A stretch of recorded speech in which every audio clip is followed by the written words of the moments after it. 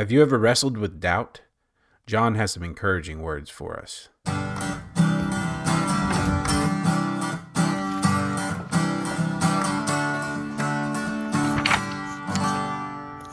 Welcome back. Last time we were talking about the fact that our horizontal relationships are important in the eyes of God, and that it can also serve, as we're going to see today, as a test for us, kind of a self-diagnostic. So last week we looked at the story of Cain and Abel, and how on the outside it looked like Cain was worshiping God just like his brother Abel, but inwardly there was jealousy and hatred and some rivalry that caused him to go to an extreme where he actually slew his brother.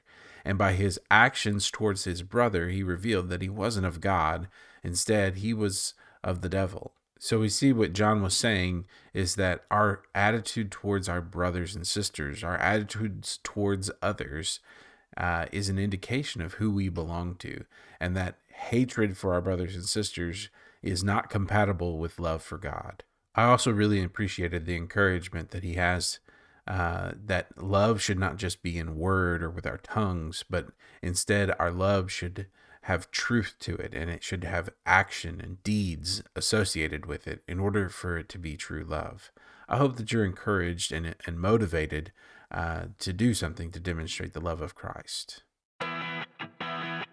All right, so this week we're going to be in 1 John chapter 3, verses 18 through 22. Read along with me if you will. Little children, let us not love with word or with tongue, but in deed and truth. We will know by this that we are of the truth, and will assure our heart before him in whatever our heart condemns us. For God is greater than our heart and knows all things. Beloved, if our heart does not condemn us, we have confidence before God. And whatever we ask, we receive from him, because we keep his commandments and do the things that are pleasing in his sight. So we see here that John is trying to give us a self-diagnostic test where we can look inwardly and we can see what's going on in our hearts. And is there proof and evidence that we belong to Christ? I don't know if you've ever wrestled with doubts before, but I've spoken with many people who have, and I've gone through seasons myself where we wrestle with, am I really on the right path? Am I really doing what God wants me to be doing? Do I really belong to him? I think John is feeling that in his audience, and he is trying to convey to them that there is a way to see what's going on. There was also a time whenever Jesus' ministry was happening where his cousin John the Baptist actually sent some of his followers to Jesus to ask, are you really the Messiah, or should we be looking for another one?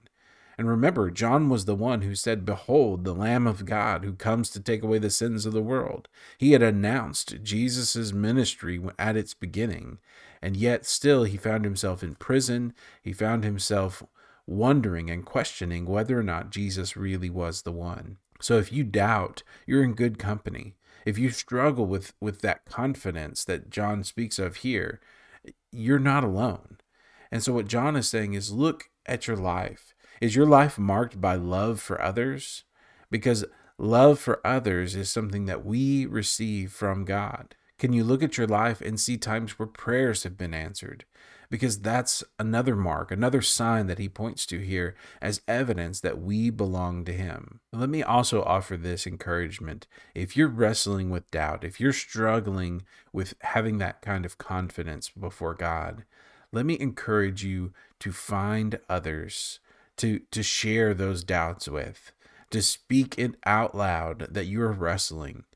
Because sometimes whenever we're doing the self-diagnostic, we can't always see for ourselves what's going on because we're in the midst of doubt. But others can be around us. Others who are seeing us from the outside can help us to be encouraged the way that John is trying to encourage the people here. They can look and see, no, I see the love of God in you. No, I see your desire for obedience. I see that you are striving after the things that are pleasing in the eyes of God. And whenever we get that encouragement from the outside, it helps to reinforce what the Spirit is trying to say to us on the inside.